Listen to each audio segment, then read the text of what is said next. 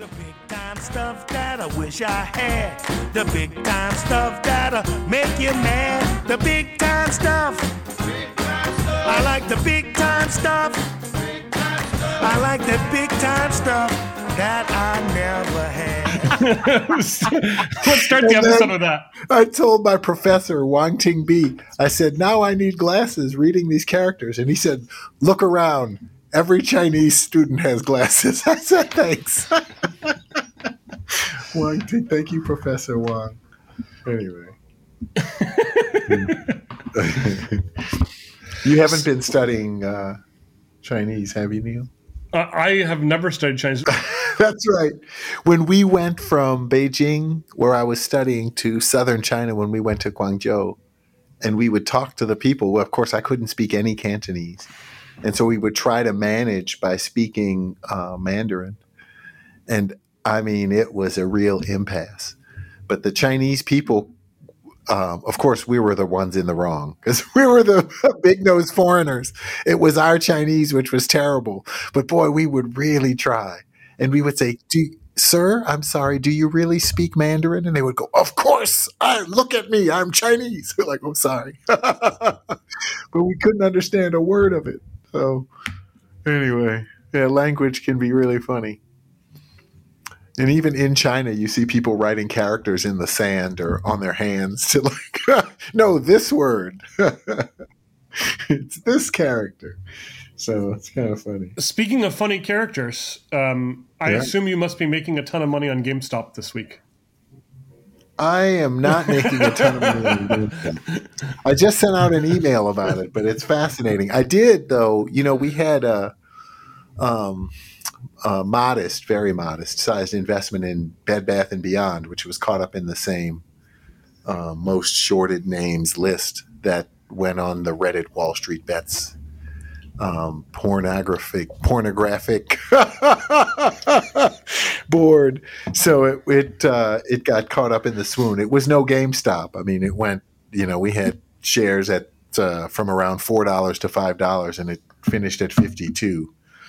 And we got out at around 44 for most of it. Might as well lock in some of that, right? Neal, I was buying it when it bottomed at $3.71, thinking, okay, in 5 years' time, this is a $37 stock. I mean, there's certainly value there now. I mean, there was cash on the balance sheet. There's a ton of real estate.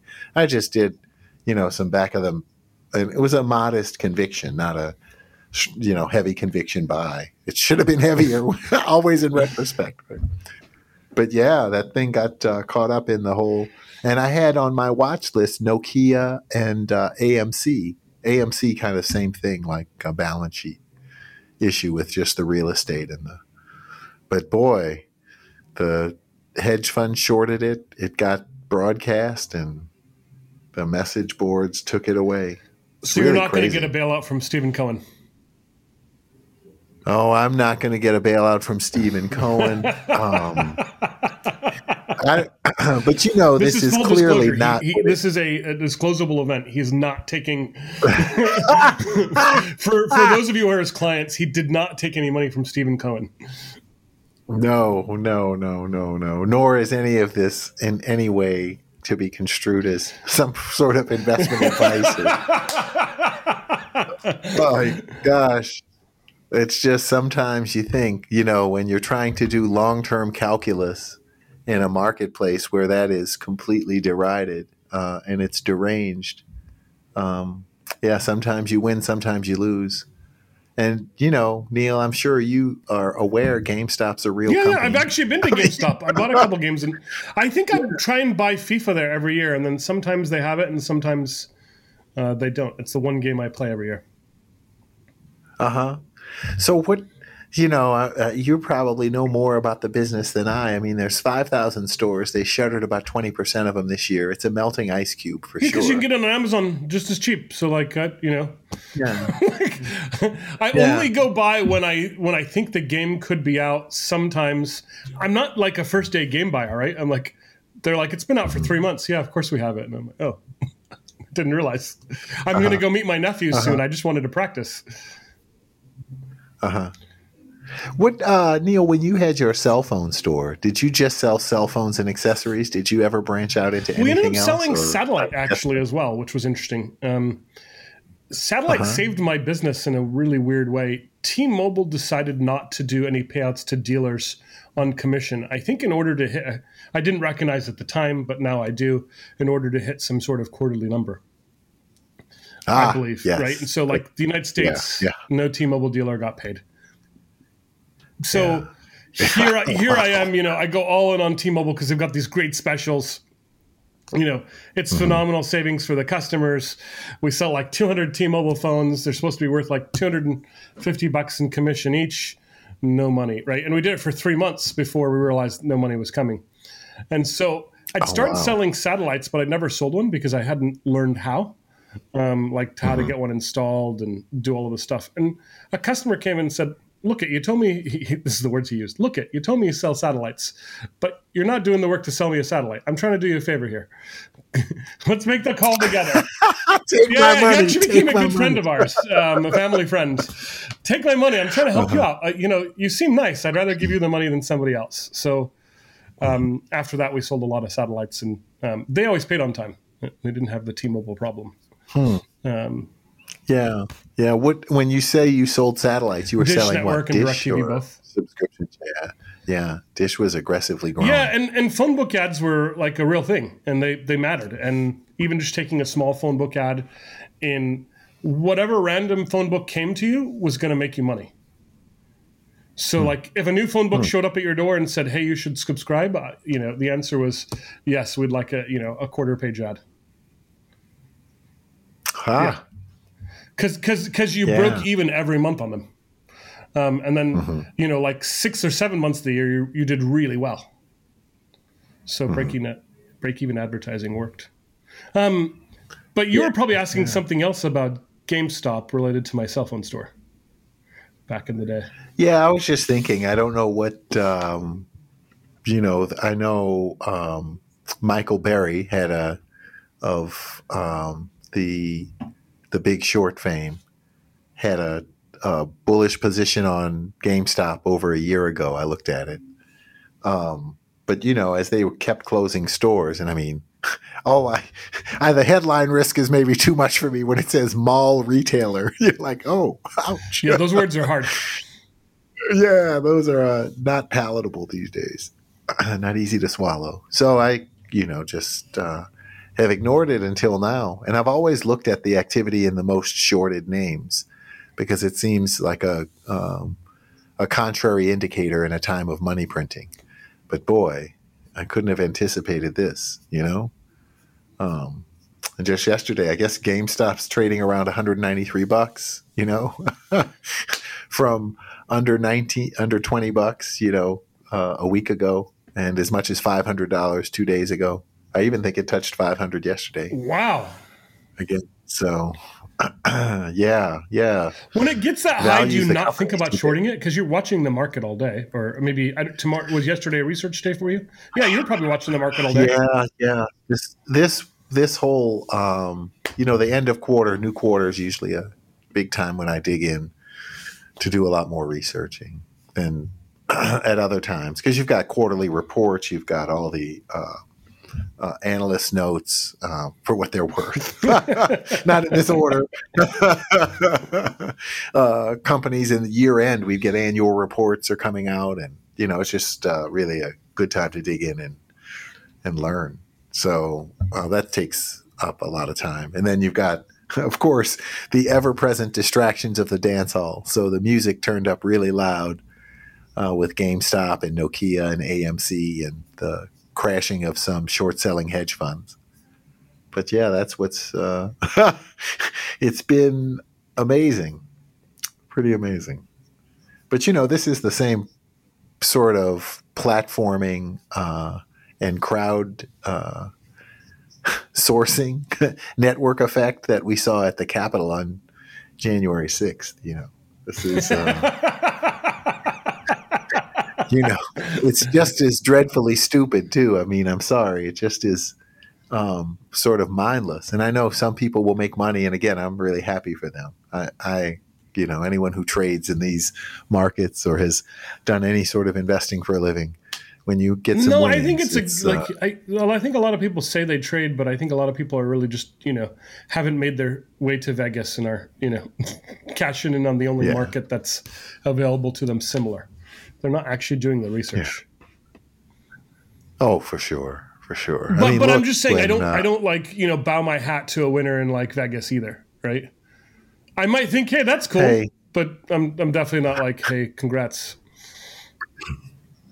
Well, I mean, not in the Charlie Munger locker room mentality sense where someone's winning at the expense of another. I mean, some of this, some of the Reddit group, the Wall Street Bets group, certainly seems to be relishing Schadenfreude, even a bit vindictive in this quest. But I don't know. I think it's just another, again, sign of that frustration that we see finding its voice in many ways in our current societal arrangements. So, yeah. And a lot of people, who's got the boredom hypothesis? Was that Matt Stoller?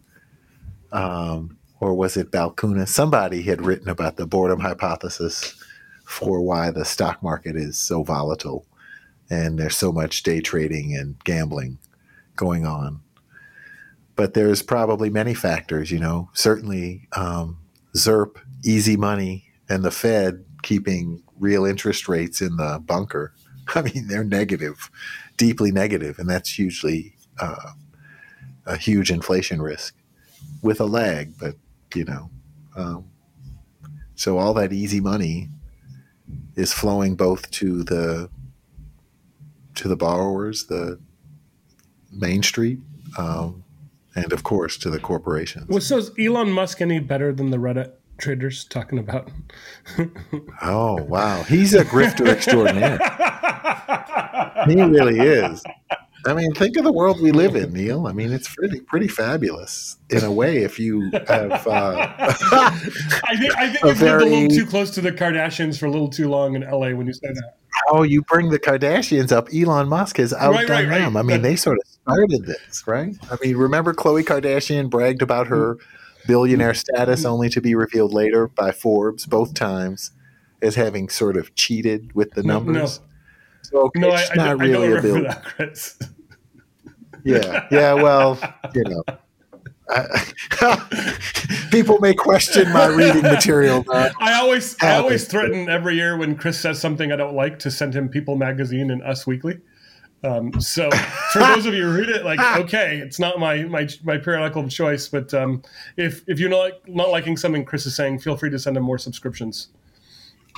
Well, these both come courtesy of Forbes. Forbes tallies the richest Americans, and they were the 40 under 40 or whatever. And Khloe Kardashian topped the list, but it seems like it was a bit of self-promotion in that. And then Forbes, of course, came back and said, hey, we were duped.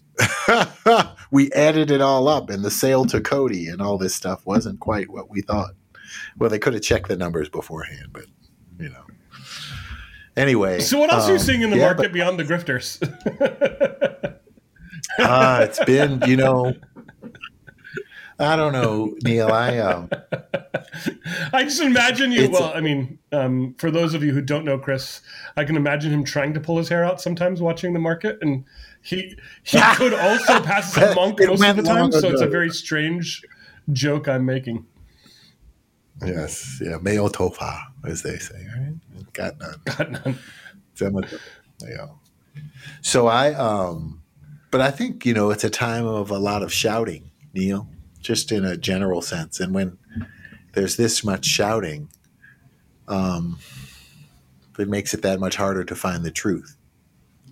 And so we have to be ever mindful, and that's also when the risks are highest. I don't know. My life experience has been when someone is shouting or has a message they're delivering with a great amount of force, it almost is always them trying to convince themselves as well as to gain adherence. And the arguments are usually the weakest when that's necessary. Well, let's add in the market to that statement. And I would say, yeah, in life, but certainly in the markets. I always have had – I believe in short selling. I want to be clear. I believe in price discovery. But I've always, and rightly, I think, judged a lot of the short sellers as purely promotional because, their job is to move the stock downward. And and much of what they are pronouncing are so-called hit pieces, Some obviously operate with integrity and are revealing frauds and mismanagement in their short-selling theses.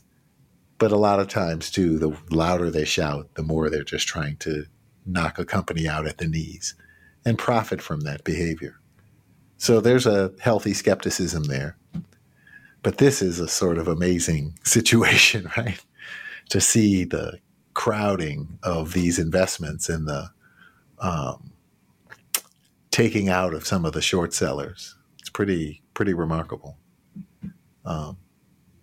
Yeah. And then that's not the only place where the yelling is. And this is just really the kind of furthest example of what we've seen already. Neal? I'm sure you've seen it. We've seen it in private equity. And yeah, we just don't even take those calls, right? So yeah. You have to have done something reasonable.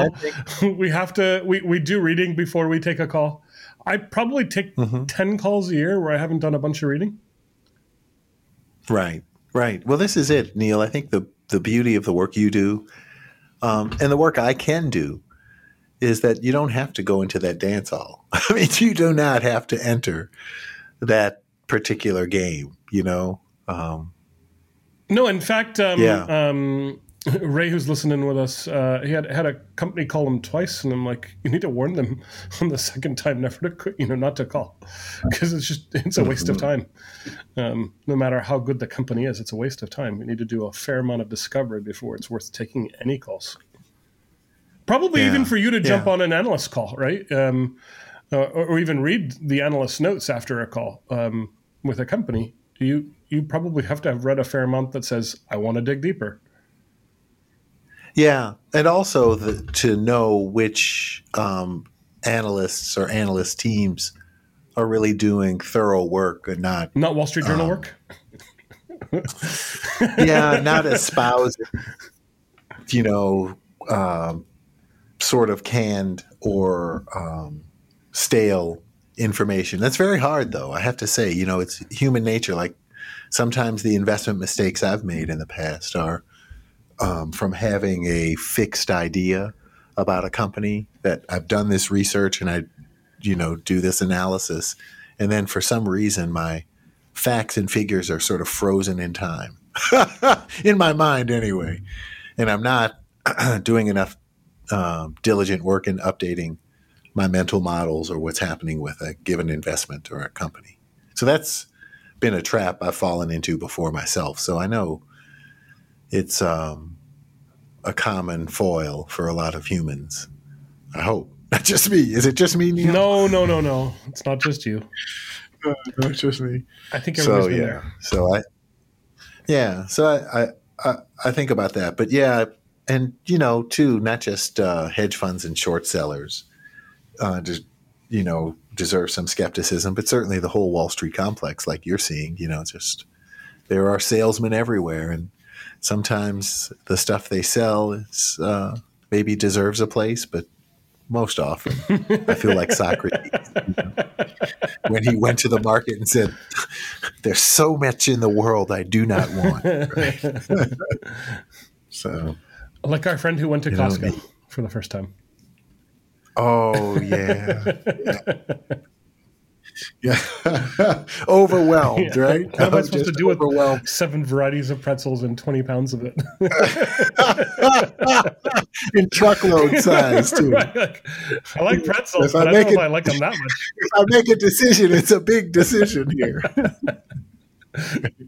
I obviously don't think your thesis would have changed if, I'm sure it's always evolving, but any other highlights that you want to talk about in the market that you found interesting over the last? We haven't done an episode in a while where we just talked about the market, I guess a few weeks. Yeah. I think you're right. I mean, it's kind of got its own voice, and I don't know. I sometimes feel like yelling into the wind is spitting into the wind. That doesn't work. That doesn't work out well, right? None of those things are advisable. The market really is animated. It has a life of its own right now, and many corners. There's still though, and there always seems to be this sort of tale of two markets. You've got a market like the FTSE, the British market. I think it's no higher than 2007. Singapore's at 2009 levels. So we have a lot of markets around the world, and then even within the U.S. market, of course, you've got energy and commodity-based stocks and mining companies that I have a soft spot for, that we've talked about before, that are having record cash flows but are trading as if they're going out of business, some of them. So there are definitely two markets. And then, of course, you have late-stage tech, which is just on a roll that seems unstoppable. Oh, my. Yeah, it really, really does, But I always worry when I look at late-stage tech, because my wife works in Microsoft, I always worry that we must be hitting peak salary one day, right? Like, I'm reading about all these AI tools. I did, play with OpenAI's tool, GTP3, and they wouldn't release 2, and 3 is 1,000 times better. now everybody can use it. So I actually wonder whether somebody could use it to code. People have been making posts on Reddit that people cannot tell our computers. They've had AI tools do it. So how long until we can use it to manipulate stock trading much more effectively with Robinhood than we have thus far? Yeah. And so all of those things occur when I see these tech prices. I'm like, oh God, how, this is not good. You don't just think of John Maynard Keynes's 15-hour work week, Neal, huh? You go to the sinister side of the so I think it'd be great to get there, right? But there's going to be friction. We're probably there now, right? Right. So let's say the government's willing to do it tomorrow in order not to be overthrown. That's fine. Just there's going to be a payday first, and there's going to be major friction, and then finally acceptance. And we've built America on working hard, so it's going to be hard to change the mentality of let's be lazy now, even if there are plenty of people who are not worried about productivity. Yeah, I don't know if I would. I understand, I think, the intent of your thought. I don't know if people would just choose to be lazy. I think there's a certain creative force that animates most people, and that's definitely present in America. But I don't know if spending, 40 hours a week sorry to all the corporate lawyers out there, in a mind-numbing job or whatever is necessarily productive. Stephen McKay, we do love you. Right? Shout out to my attorney. We need some of you, I think. Maybe many of you. Maybe not so many. I can say that about financial advisors. What does it actually look like? Do we just hang out in your backyard more if we're working 15 hours, Chris? I mean, are we I don't know. At a constant picnic? I don't really know what it looks like. I don't know. We might be seeing it now, the sort of golden age of TV and creativity and all this, content creation. I don't know, Neal. It's funny because you're the opposite of a content creator, even though I've dragged you into this podcast. A content absorber, right? Most of the time, yeah. I don't know what that world would look like. But I also don't worry too much. I mean, speaking of stale statistics, I remember reading way back in 2009 at the depths of the last crisis, like in March. To go back there. All the chagrin about jobs and jobs lost and all of this. And looking at the BLS tables, the Bureau of Labor Statistics tables, and recognizing that some 87% of the jobs and job descriptions and categories that existed in 2009 Yeah, they weren't there in 1991. I was looking back at previous recessions. So it's almost a wholesale change, from everything that came from the, mid to late 90s into the early noughts, 2000s, from just simple things we take for granted now, web design. And, yes, but we're not keeping up with the innovation. There's cool things coming out, certainly, right? I'm investing in some of them. But we're not keeping up quite with things that are going to change every way we interact tomorrow. Oh, well, this is an issue. Yeah. So the innovation now tends to be evolutionary rather than revolutionary, as they say, right? It's not disruptive or creating new markets or as much disruption as and new thinking and new applications as we'd hoped. It's more tweaks here and there. And I'm the guy who started the company that has a chance to actually commercialize the hoverboard, right? But yeah, I completely agree. I see. Yeah, I definitely think that's not. Yeah, you're definitely not seeing tech revolution in the productivity numbers, for sure. And then too, Neal, I have always joked with you about the fraternity that is Silicon Valley. Most of the quote innovation unquote seems to be solving the problems of the late 20-something college educated who want to move to Austin. I need dating and food delivery. No, and who want to move to Austin. And Postmates, I need alcohol delivered too. And who want to move to Austin. The 20-something age male who wants to move to Austin. Yes. So, those are the pressing problems that are solved by the technology applications of that group. And there is certain truth to that. Obviously, it's a sort of groupthink. And those are the dominant characteristics of the techies who flocked to Silicon Valley and other places like it to create the new world. So you solve the problems, of course, that are most pressing to you. Is that why Chamath's running for governor? Wait, did you not see this? I don't.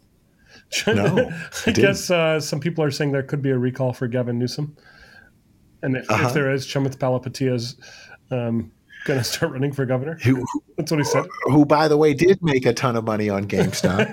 Right. He was bragging about it on CNBC. So just to let everyone know that the narrative of the David and Goliath, the small Reddit Wall Street bets traders are taking down Wall Street is just also the guy who owns. It's always more complicated. I think he owns like 20% of Bitcoin as well. Who's that? He bought it early. Chamath. Yeah. Well, he's a mover and a shaker. Just what we need. We need another former Facebook employee running the state, right?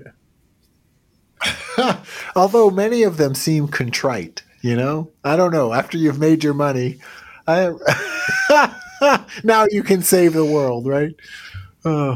Anyway, Bill Gates is a good example. I don't know. I don't know what bodies he buried at Microsoft. You would know that more. I have nothing but good things to say about Microsoft and its employees. I know you do, and you're right to be that way. As I read from the disclosure that's been given to me by my attorney. See, Neal, I always knew you were smart, and that's anyway. But yeah, it's just not as oft told the tale as it should be to see billionaires doing good things with their wealth, or those with their influence. I mean, Jimmy Carter, I think he's the only ex-president who's given so much of his life to wonderful causes and put his heart and mind where his thoughts and actions are all together. Bill Gates is certainly among that group. Very rare. I don't know about Chamath. We'll see. Do you want to take a prediction on this one, Chris? Hey, clearly this week has shown me that I know less than I even thought I knew, and I always thought I knew nothing. So, and Yogi Berra famously said, "Predictions are hard, especially about the future." So I'm gonna. Well, no, actually, follow. Eugene said something pretty interesting about this. Predicting the future is crazy. Inventing it is completely dumb, right? Like it's very difficult. Something like that. It's very, very difficult to understand where you're going, and it could seem, idiotic to try and take it on. It's interesting. I've been pinged regularly by our good friend Roger about the craziness in the market related to all things biotech. Are you seeing? Are you paying a lot of attention to the biotech index and how it's affecting any of your? Is it affecting any of your portfolio? Are you in the biotech complex? Well, we've had in some of the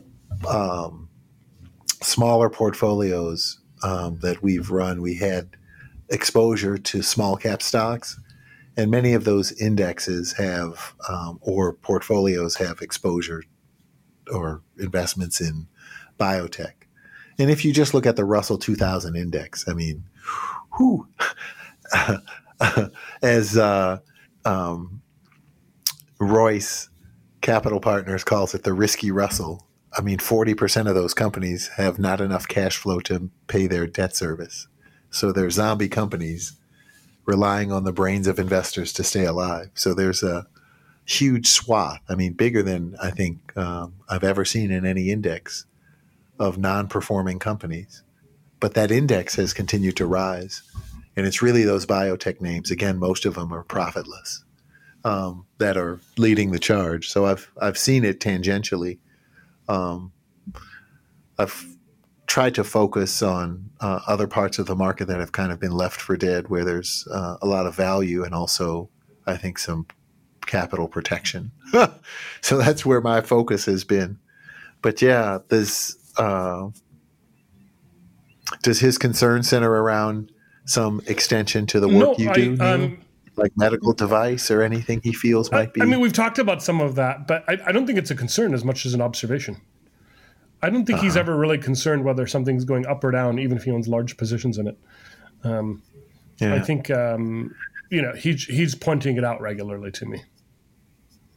Yeah, it's really remarkable. I think there's again, this easy money and liquid environment is really creating these distortions in the markets. It's pretty amazing. So do you feel like this is just as good a time, like switching kind of gears on some of that and some of your investing? Do you feel like this is just as good a time to be investing in some of the REITs and stuff you've done in the past? Well, I don't know if REITs are necessarily the thing. I'm not rushing out to buy office, although I'm seeing some bombed out prices in some of these sectors. And yet I think it's still somewhat early, Neal. I mean, look, there's still, if you're thinking about real estate throughout the space, moratoriums on the debt service, eviction constraints on renters who are behind. So even in the multifamily or rental real estate space, you've got a lot of landlords who are hanging on, and they're able to push that back up the food chain by getting deferments on their mortgages. But at some point, this must end, and it's probably sooner rather than later, sometime this year as vaccines roll out. And I think that's a huge gulf for the markets, the real estate markets in this case, to cross. So there's probably more distress ahead there. And I just see that the job growth has leveled off. Again, there might be another surge with vaccines, but in the real economy, which ultimately has the gravitational pull on the markets. You don't read enough Reddit. 10 million you don't read enough Reddit. Yeah, that's right. That's right. I'm IRL. Okay. But I mean, we're still 10 million jobs below where we were pre-COVID. So, and that's in terms of the U3. If we look at U6, just civilians who are out of the workforce, that number is still, even larger. So I just don't know how much of a V this recovery is going to be. And I think it's a case of, well it could be. Who knows? Clearly, again, I'm chastened again by this week and by last year to know that I can't see the future any better than anyone. Wait, so let's look at the past then. Has there been a crazy market manipulation like the Fed is helping out with right now? Or a bolstering? Yeah, closest, I think. Where, 1999. Well, no, let me finish the question. Quick one. Sorry. That wasn't the question. Where maybe the economy didn't do a V shape, but the citizens maybe didn't suffer as long with this kind of bolstering by a Fed equivalent in history.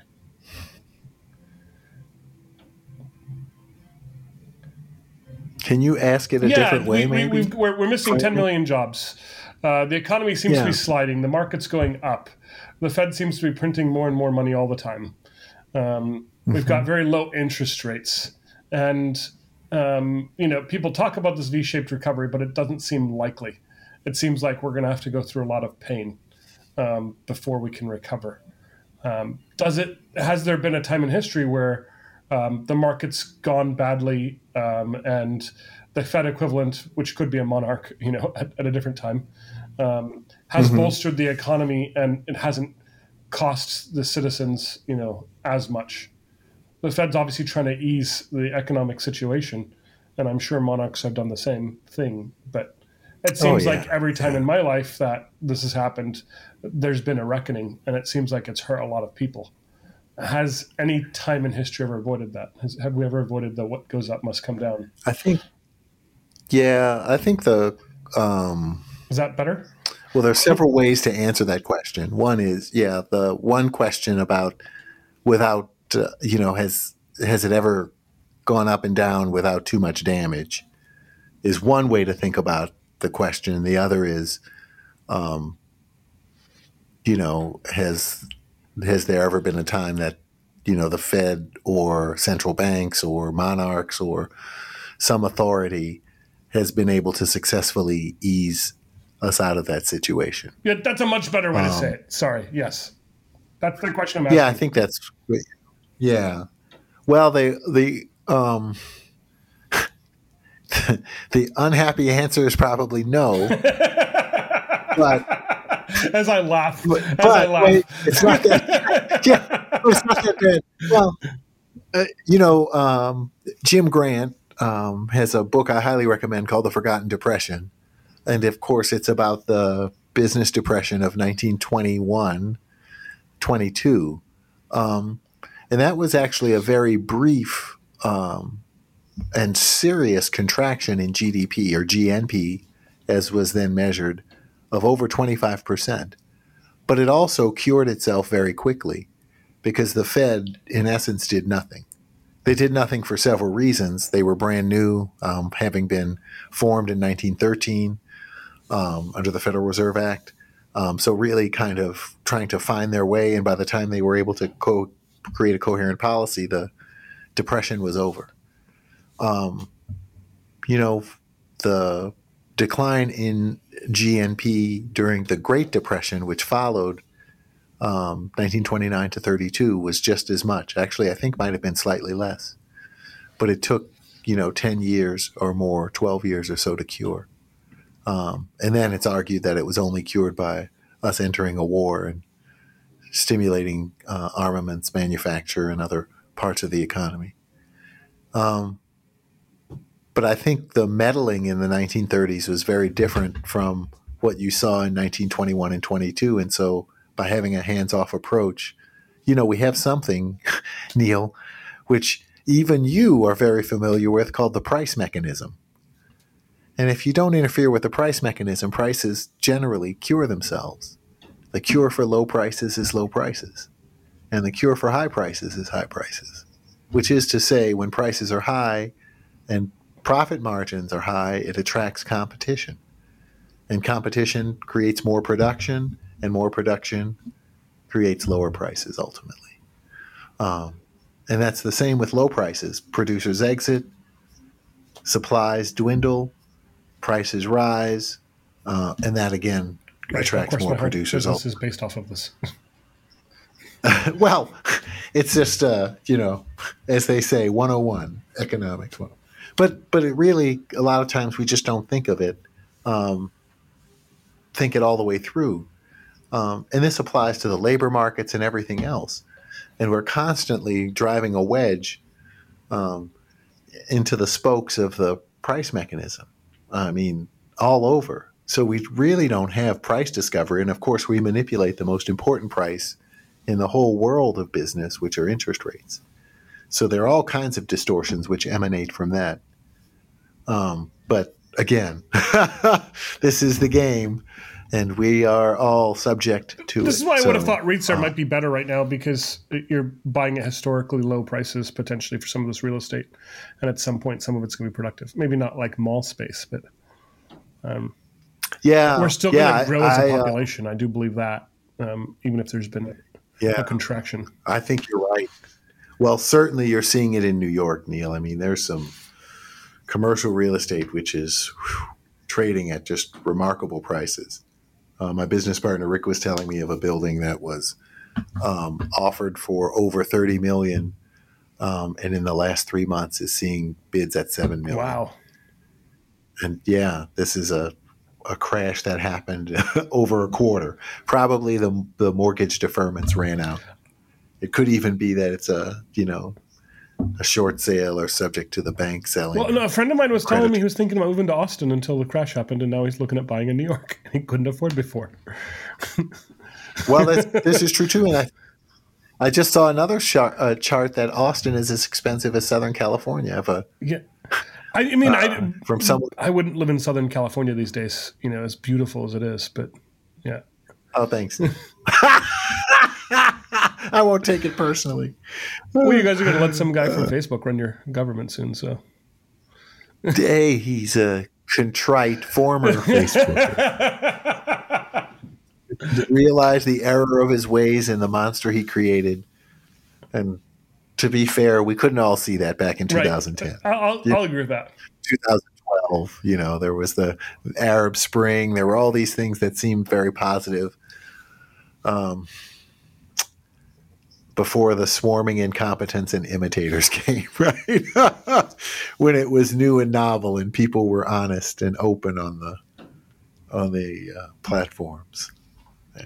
So, a couple of fun things. Maybe we kind of let's do something a little different on the show today. I'll mention a topic. We both get to talk about it for up to 60 seconds total between us. Maybe we end the show that way today. Like a lightning round. And if I don't have 60 seconds of value to add, I can just pass. You can pass, of course. Because I may not have anything to add. I don't want to waste our listeners' time. Or yours, Neal. Your time is valuable. I appreciate that. Jack Ma reappearing. Oh, interesting. Oh, you went right to the heart of it, huh? Do we know where he's been? we do not. Is it going to be like Fan Bingbing? Is he going to come back and announce that the CCP is the greatest thing ever? I think he's on his way, right? He's reappeared, right? So nobody knows where he went on some online class. Yeah, so we'll have to listen to see if his rehabilitation worked, was successful. Yeah. Well. Yeah. I ultimately think it means he can no longer be a reliable voice once you disappear for 90 days in China. So that's unfortunate. I don't know. I would think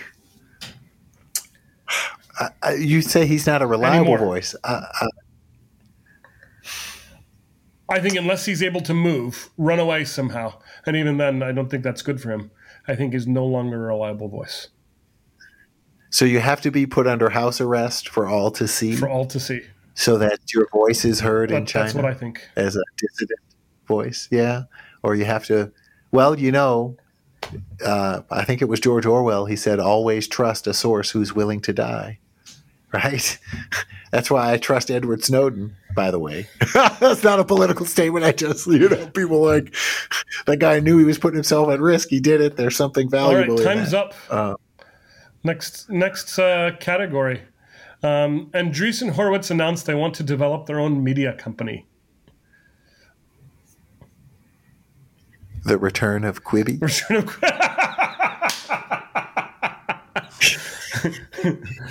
Sounds like one of those movies with too much star power to succeed, like Katzenberg's. No, right? the thing is, I don't know what the difference is behind what's happening anyway. Right? Like, aren't they already just a media company? Don't they have some of the losing margins too? Oh gosh, Neal, that was very funny. Okay, underrated tweet right there. Ben Horowitz, Mark Andreessen, I love you guys.